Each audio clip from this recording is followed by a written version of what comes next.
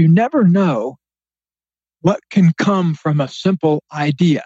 I had this little idea, and then I followed it up and kept following it and following it. And pretty soon we had a business, and then it created value. So I ask people, what do you do that maybe it doesn't take much time, but it produces a lot of value?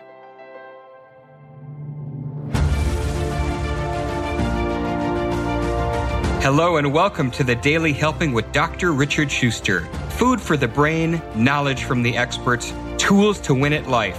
I'm your host, Dr. Richard. Whoever you are, wherever you're from, and whatever you do, this is the show that is going to help you become the best version of yourself. Each episode, you will hear from some of the most amazing, talented, and successful people on the planet who followed their passions and strive to help others. Join our movement to get 1 million people each day to commit acts of kindness for others. Together, we're going to make the world a better place. Are you ready? Because it's time for your Daily Helping. Thanks for tuning into this episode of the Daily Helping Podcast. I'm your host, Dr. Richard, and I am elated about today's guest. Gay Hendricks has been a leader in the fields of relationship transformation and body-mind transformation for more than 45 years. After earning his PhD from Stanford in 1974, Gay served as professor of counseling psychology at the University of Colorado for 21 years. He has written more than 40 books, including bestsellers such as 5 Wishes, The Big Leap, Conscious Loving, and Conscious Loving Ever After. The last 2 he co-authored with his wife and mate, Dr. Kathleen Hendricks, who he has been with for 35 years, a mystery novelist with a series of 5 books. And his latest book, The Joy of Genius, shows how to eliminate negative thinking and bring forth true creativity. Gay has appeared on more than 500 radio and television shows, including Oprah, CNN, CNBC, 48 Hours, and others. Gay, welcome to the show. Thank you very much, Dr. Richard. Great to be with you. I am just thrilled to have you here.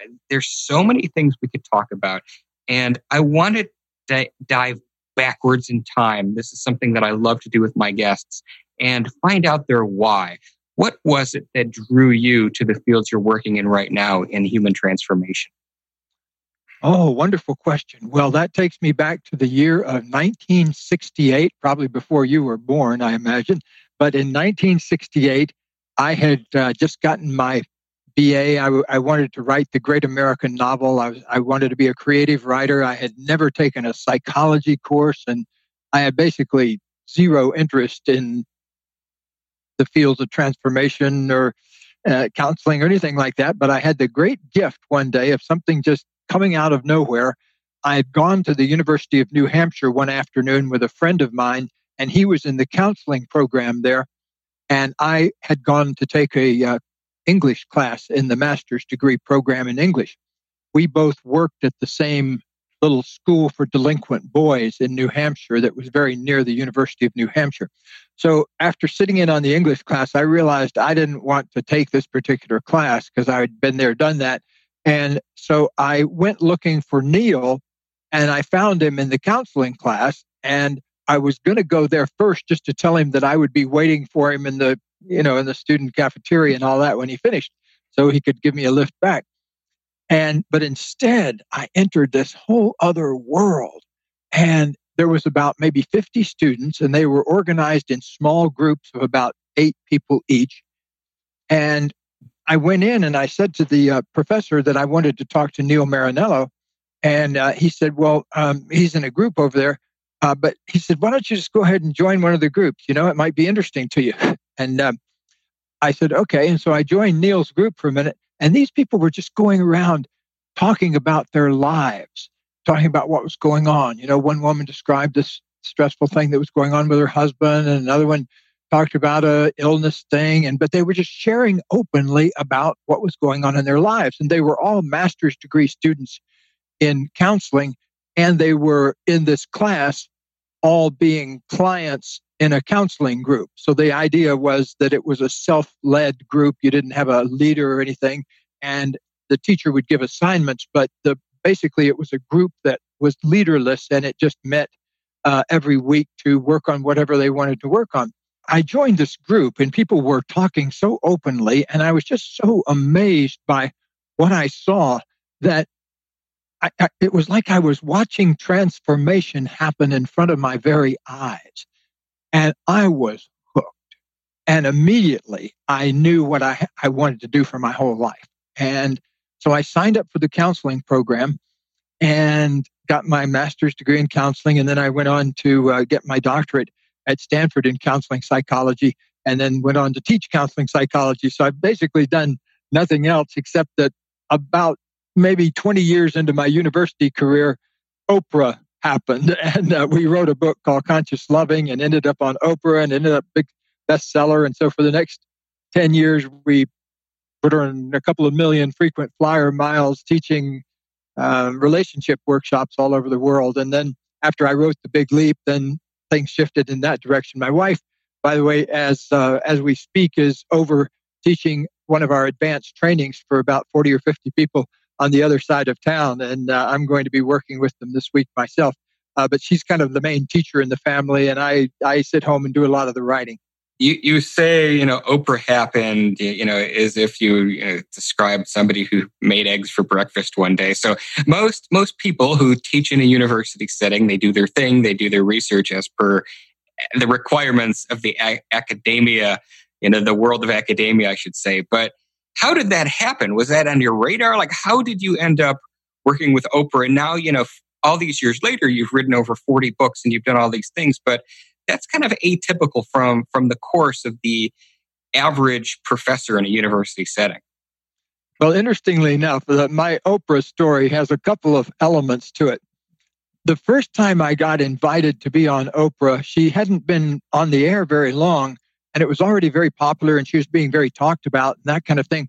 But I had written my book, Learning to Love Yourself. But I was on my way to vacation in Hawaii when my secretary, I got off the plane in Hawaii, and my secretary says, and this goes back to me about 1988, something like that. My secretary said, by the way, a person with a really unusual name has called from Chicago. And I said, okay, what's her name? And said, Oprah something or other. And so my secretary obviously hadn't heard of her at the time. She wasn't a big star yet. And they wanted me to come on and talk about my book, Learning to Love Yourself. And there I am standing there in Hawaii, and it's about 85 degrees, and they wanted to get me on a plane the next day to go back to Chicago, where it was about 15 degrees. and so I said, oh, no. And so I may be the first self-help book author in history that turned down Oprah the first time. But the second time it happened was after our book, Conscious Loving, after we wrote that, and that came out around 1990. Well, our publicist there at Bantam Doubleday Dell booked us on Oprah, so it was very easily done kind of thing. And so I didn't have that much to do with it, except one day I got a call and said, show up in Chicago 3 days. And so my wife and I went to Chicago and taped the first time we were on, and they were very wonderful to us there. I even still have the mug that they give you when you come off after the show, and they give you a little going away present. You get your little Oprah mug, and so I still got mine on the shelf here, and so does Katie. That's fantastic. Didn't say no the second time. Very good. I want to spend a little bit of time talking about The Big Leap. I know there's 40 books we have to choose from, including your newest, but this one in particular has made a big difference in my life, and I know a lot of people. Talk to us about the impetus in writing The Big Leap. Well, there's an old Turkish proverb that a Turkish friend of mine told me. He said that in Turkey they say, if a bald man finds a cure, he will surely first try it on himself. And so I always try my own cures on myself first. And what happened for me is, this goes back about 35 years when I first had the insight, was when my daughter was little. She was about 6 years old, and she'd gone away to a sleepover camp for the first time. She was going to be sleeping away for 2 nights at this 3-day sleepover camp. And it was only like 20 minutes away by car, but, it was the first sleepover camp. And so I was very nervous about it. And so the first day she was over there, I had just had lunch with a friend of mine, and we were talking about our work and how excited we were and what was going on. And I came back after that lunch, and I was having this moment of really realizing that I'd made my big dream come true. I wanted to get my doctorate in counseling psychology, and I wanted to teach at a university. And there I was, my dream had come true. And suddenly I was so full of good feeling about that. The next thing I knew, I was obsessively worrying about my daughter. I thought, I bet Amanda's feeling really lonely at this camp. And, I better call her right now. I bet she's really miserable and feeling homesick. So I got on the phone with the director of the camp, and hello, this is Mr. Hendricks, Amanda's father. And I was just wondering, I got a little worried about her, and I wanted to find out how she's doing. And the director of the camp said, well, I can see her out there. She's kicking soccer balls around with a bunch of girls. Looks like she's having a pretty good time. And I said, I was just worried about her. And the lady was very nice. She said, you're the third parent to call today with a concern like this. And it's probably, you're worried about him, but it probably doesn't have anything to do with what kind of a time she's having. Anyway, it was very kind of her to point out, but I realized, why would I have had that thought right after I was feeling so good? I started thinking about that. I was feeling great. And then I had that thought and I was feeling tied up. And I realized, I have a limited tolerance for how good I can feel, for how long I can feel good. And so that was my first little glimmer of insight. And I began to look and talk with my clients that I was working with as a therapist at the time. I happened to be, after I graduated from Stanford, I stayed there for a year as a research psychologist and had a therapy practice.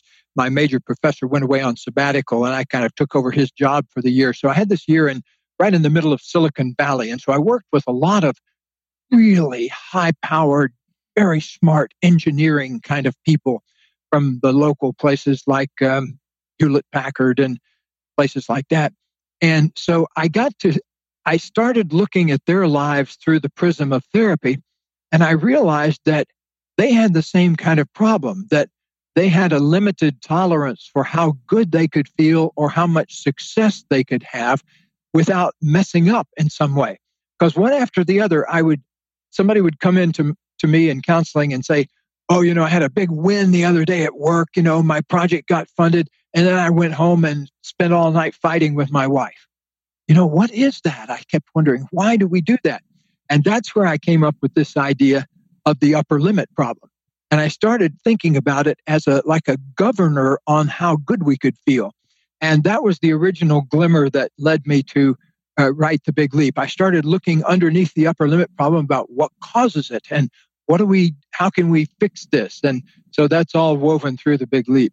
So let's talk about that a little bit. So what does cause it for a lot of people, and what are some actionable steps people can do to start moving out of that? Well, the key thing to know is it comes out of fear. The upper limit problem is a response to a fear. And once you start understanding what those basic fears are, there's only a few of them, but once you understand them, you can begin to realize what's happening when it's happening. It's just like riding a bicycle. You can't fix it once it's tilted over like this. You can only fix it when it's here. And so I want people to fix this problem here while they're riding the bicycle and stay in balance that way. So the big thing you have to do is find out which one of the big fears you're operating out of. One of them I call the fear of outshining, which is a fear that's early learned in many of our lives, where it's not okay to really shine and be magnificent. And so there's some negative thing installed in people that said, I can't shine to my full ability because if I did, it would take love away from other people, or it would take people more deserving than I. And so that's a big fear that people have. Perhaps the biggest that people labor around is the fear that there is something fundamentally wrong with them or fundamentally bad about them. We call it fundamentally flawed, and in our seminars. And what that is somewhere along the line, a person has gotten negative energy beamed at them from parents or brothers and sisters or somewhere along the line, and they've taken on this feeling inside that there's something wrong with me. There's something fundamentally off about me. And I can't tell you the exact percentage of the population, but I can tell you, even working with very prominent people, that probably 1 out of 5 or so, 2 out of 5 maybe have that kind of issue, a grip on themselves. So it's very common. Another fear that a lot of people have is the fear of being disloyal to people in the past. In other words, if I let myself fully shine, I would abandon or move beyond people in my past, and they would feel bad about that. And so that's a big one for many people. So I began to look underneath the upper limit problem at what those fears were. And I made a category of several of them. And I think it's very easy once you begin to look at them and feel them in your body, which one of those you're operating out of. So the more you can open up and know about that, then you're able to stay on the bicycle and balance as it goes down the road rather than.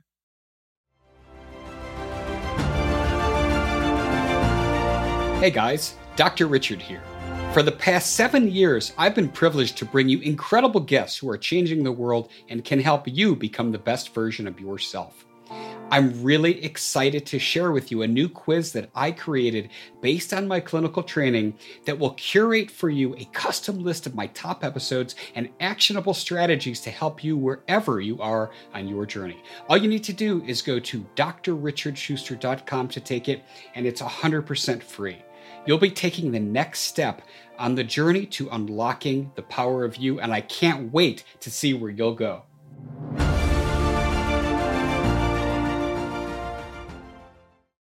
No, that makes perfect sense to me. I wonder if you could expand a little bit. There's a couple other major concepts from the Big Leap where you talk about one's zone of excellence versus zone of genius. Could you spend a few moments and share with us about those? Yes. Well, many people, I break it down into 4 zones. Many people spend far too much of their time in what I call the zone of incompetence, where you're doing stuff you're not good at.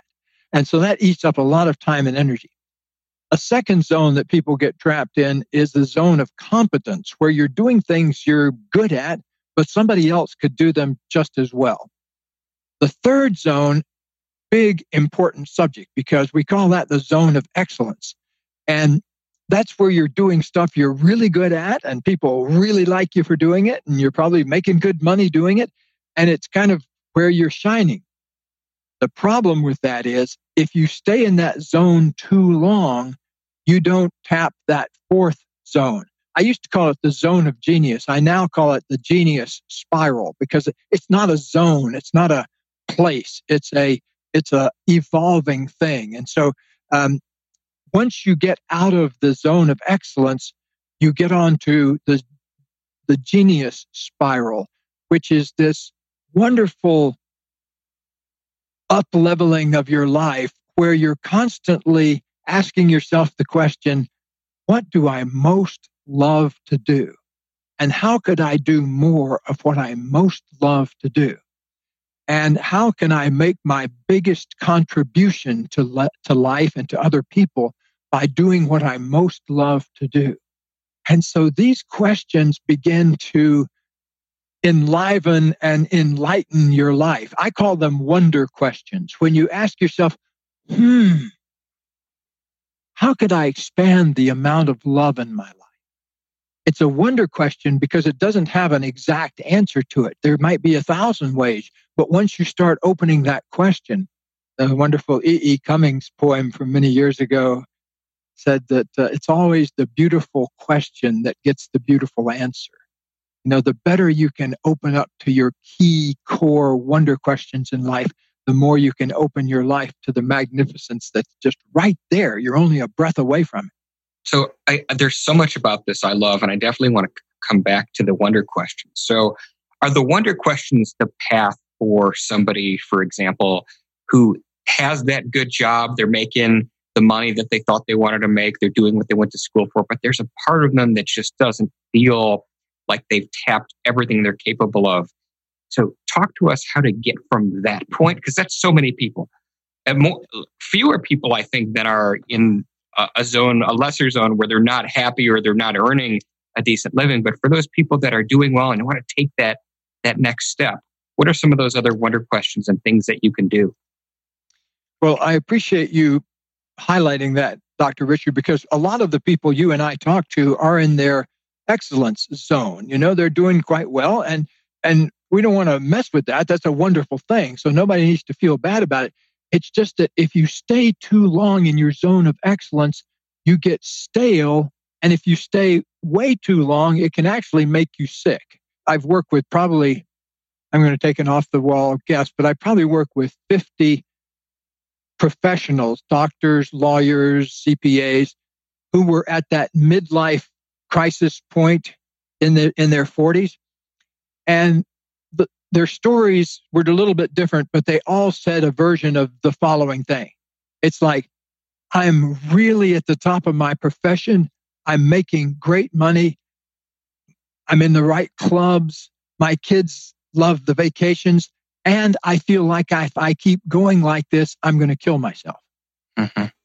It's a common thing to wake up one day at age 40 or 42 and say, oh my gosh, the personality that got me here is not the personality that's going to get me from 40 to 80. And so I think that life has a way of kind of bringing it up to our focus, especially when I was talking to somebody the other day who was 59, and I was telling him, every time you approach a 0 birthday, certain things awaken in you. It's like in your 30s, you're kind of finding your life. You're experimenting with different businesses. You're making a profession work. You're kind of getting grooved in and finding your life. In your 40s, it's a lot about building your life. It's a lot about the right kind of hires and the right kind of fires and right kind of what are you doing to maximize your business. In your 50s, things shift a little bit because by then you probably are in your zone of excellence. Then an issue becomes, the way we say it in Conscious Loving Ever After, which is our book for midlife relationships, what we say is that every breath you take after the age of 50 is a choice between stagnation and creativity.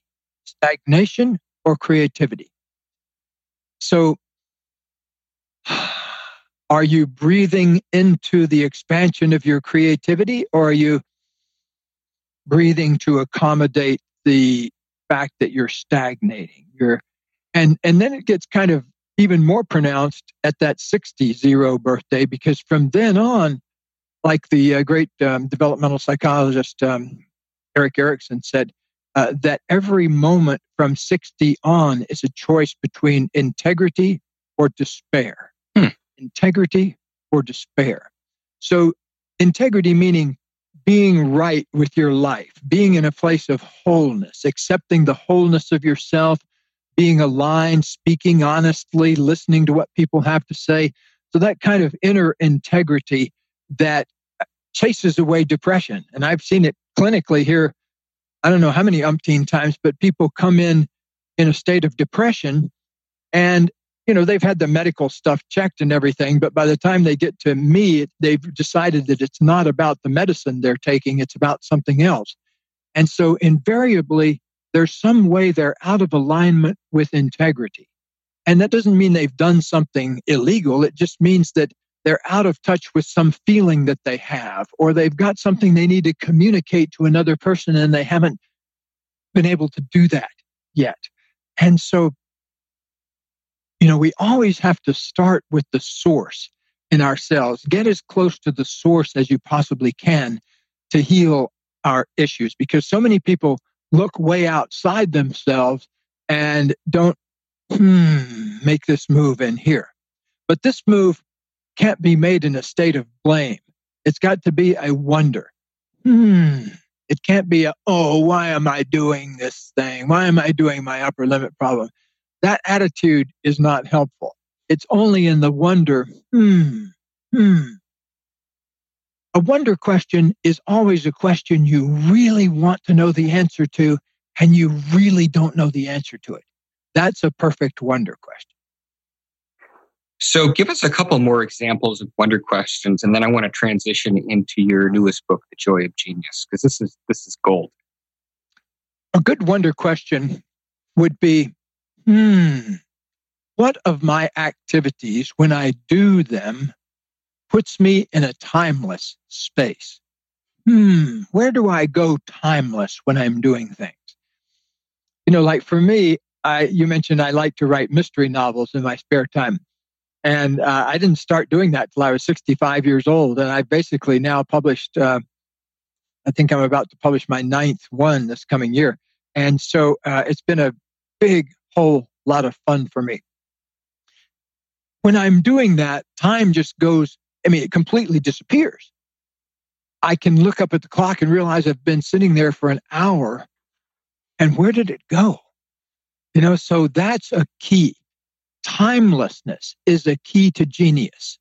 Look for those things where you feel an expansion of time, where time disappears. So, where does that occur in my life? That's a beautiful wonder question.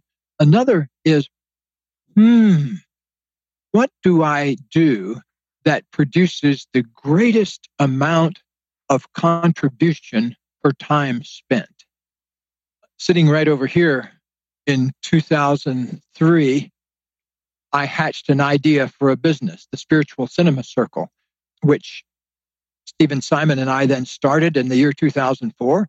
And soon we had 5,000 or 6,000 members around the world who were getting our DVDs. And pretty soon we had 20,000 people around the world who were getting our DVDs. And so we tapped into something brand new. And it turned out we sold the business for close to $10 million. And so it created quite a bit of value out of one single moment over here. One morning after meditation, I thought, oh, you know what? Stephen and I have been trying to pitch Hollywood on making inspirational movies. Like we were pitching them on the idea of making Conversations with God and Illusions by Richard Bach and other inspirational classics. And we got thrown out of more offices in Hollywood. People don't want that kind of stuff. People want comic book movies. They don't care about relationship. And so they don't care about spirituality. And so Stephen and I got very frustrated. But over here, sitting right here after meditation, I said, oh, let's hotwire around Hollywood. We'll just go to film festivals and get films that nobody else is touching. And we'll get a subscriber base. And then we'll send the movies out to our subscribers and have a new movie each month. So anyway, it turned out to work fabulously well. We're still in the business today, by the way. If you go to spiritualcinemacircle.com, you can see that we've now had the pleasure of introducing, I believe, 600 plus new filmmakers to the world over the past 15 years or so. So we're very proud about that. And interestingly enough, a lot of the people who started with us in the year 2004 are still members. So it's a very loyal group of people. So anyway, I mentioned that because you never know what can come from a simple idea. I had this little idea, and then I followed it up and kept following it. And pretty soon we had a business, and then it created value. So I ask people, what do you do that maybe it doesn't take much time, but it produces a lot of value? You know what I've heard more often than not, and we've built it into our program here. An executive told me many, many years ago when I was on site at a big company in Midwest, I would ask executives at the time, I would say, what's one thing that if you did it would really make a difference in your daily life here in work? And almost everybody would say some version of, if I just had 10 minutes to sit and think now and then without kind of interruptions. And so we began to start this 10-minute creativity program.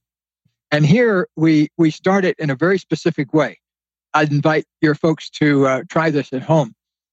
So go in a room by yourself and simply meditate for 10 minutes on the following question. Wonder question. What is my true genius? What is my true genius? And just ask that question out loud and in your mind for 10 minutes. Don't focus on the answers.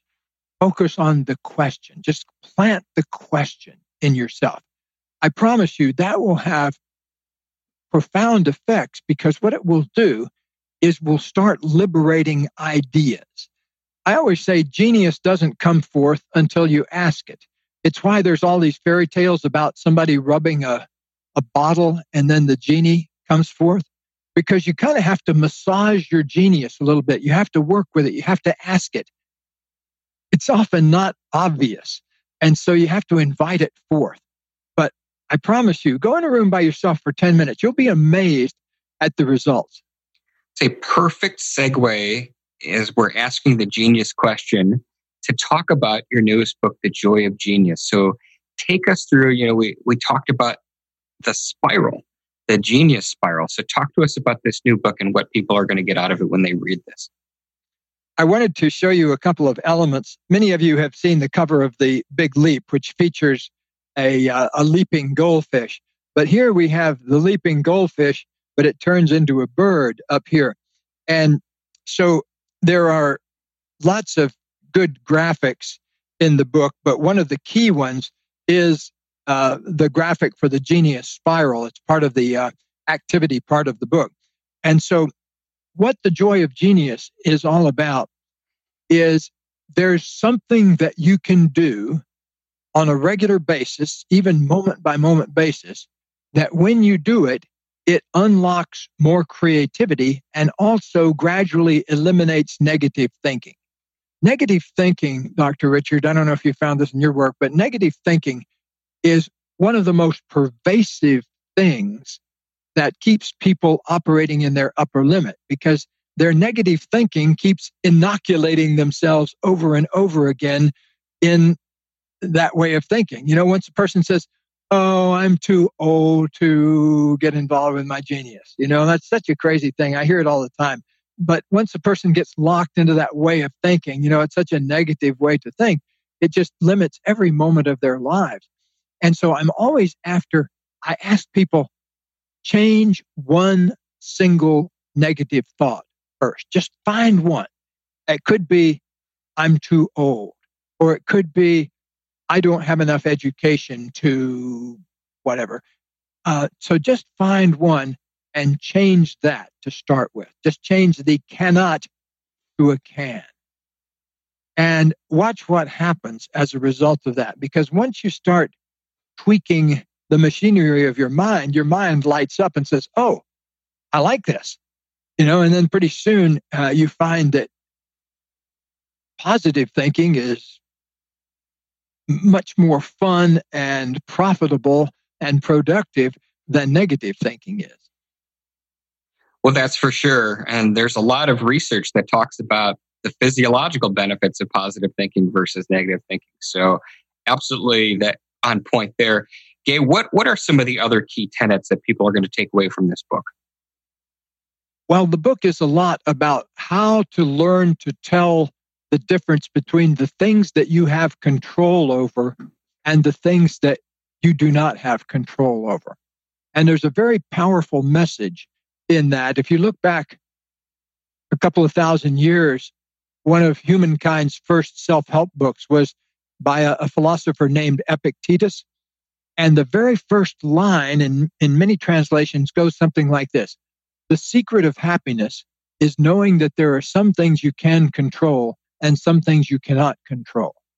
Now, today, I bet there'll be millions of people who stand up in a 12-step group somewhere and say some version of the Serenity Prayer, which is a lot about letting go of control of things that you don't have any control over so you can focus on the things you do have control over. It's so important because in human life, almost everybody grows up with a problem in that area. They grow up, and I myself too, trying to control things that we don't really have any control over. And that eats up a tremendous amount of energy. For example, if you're trying to control whether people like you or not, if you're concerned with that, that takes your concern away from what I can do that actually might make people like me. So we get all tied up in our head about those kinds of things and then forget to do the very simple kinds of things. There's a great John Prine song that says, "It's a half an inch of water and you think you're going to drown. That's the way that the world goes round." Uh, and so one little bit starts going wrong, and then you start amplifying that. And it's like when I used to be overweight. I was real fat as a kid. I had a lot of problems. I got taken around to lots of different medical specialists because I was the only fat person in a family of skinny people. So I was eating the same thing they were eating, and I was getting fat. So later they found all sorts of problems with my glands and all that. But in the first, I was just fat for a long time. And I found that my obesity was another form of upper limit problem later on, that I would, even after I lost the weight, I still had the mechanism in me where if things started going well and I started feeling good, I would often eat something that made me feel bad. And I just know that in my physiology, if I eat stuff with a bunch of sugar in it, I go down like a rock. And it makes me sleepy and tired and everything. And so what would I do? I would get to feeling really good, and then I'd eat a box of cookies. And I realized I was using food as an upper limit problem. And so that was a big learning for me that led to a whole year of my life where I decided that I was only going to eat foods that I really had never eaten before. And so discovered things like vegetables and fruits and things like that. What a concept. That's so funny. Gay, but before I move into our closeouts, do you have anything coming up, event, something that you want me to highlight or that you'd like to talk about rather before we move to close? Well, we do our big trainings here in Ojai, Southern California, twice a year. We do them in the summer and we do them in the winter. So probably the best thing people could do is just look on our website at hendricks.com and they'll find our whole list of training schedules. Okay. And we also do other things too, like we do a couples course up in the Bay Area once a year and some things like that. So you can get the whole schedule at hendricks.com. Okay, and we'll show that. We'll have that in the show notes as well. Very cool. Good. All right, excellent. All right, well, Gay, this has been an absolute blast for me and just filled with information that I know everybody is getting a lot out of. As you know, everybody who comes on my show, I have one single question I always ask as we're wrapping up, and that is, what is your biggest helping? The single most important piece of information you'd like somebody to walk away with after hearing our conversation today? Great question. Well, at our trainings, we have this little wristband, and on the wristband, it says, breathe, move, love.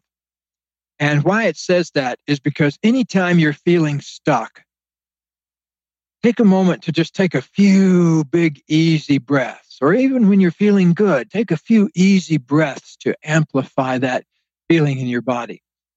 It says breathe, move, love, because after you take that breath, then move your body around a little bit. Keep your body in motion. Open up to that natural flow of energy. And the third thing is love. Love as much as you can from wherever you are. You're not going to always feel lovable toward yourself, but you can always love yourself for not being able to love yourself. And in that moment, you become very different. I became very different the moment I took that first breath of love for myself and realized, oh, okay, I'm not a 24-hour-a-day improvement project, failed improvement project. What I am is an organically growing human being with a pure consciousness and a whole lot of mental capacity. And I started celebrating myself rather than censuring myself. And that turned everything around for me. Since that happened way back in the 60s, I've been on a positive upward path of growth ever since. And now it's led to 40 years of magnificent relationship with my wife, Katie, and all sorts of good times that are based on doing what I most love to do. So that's my final big piece of advice is look for everybody to do what you most love to do and do more of that. I love that. Fantastic.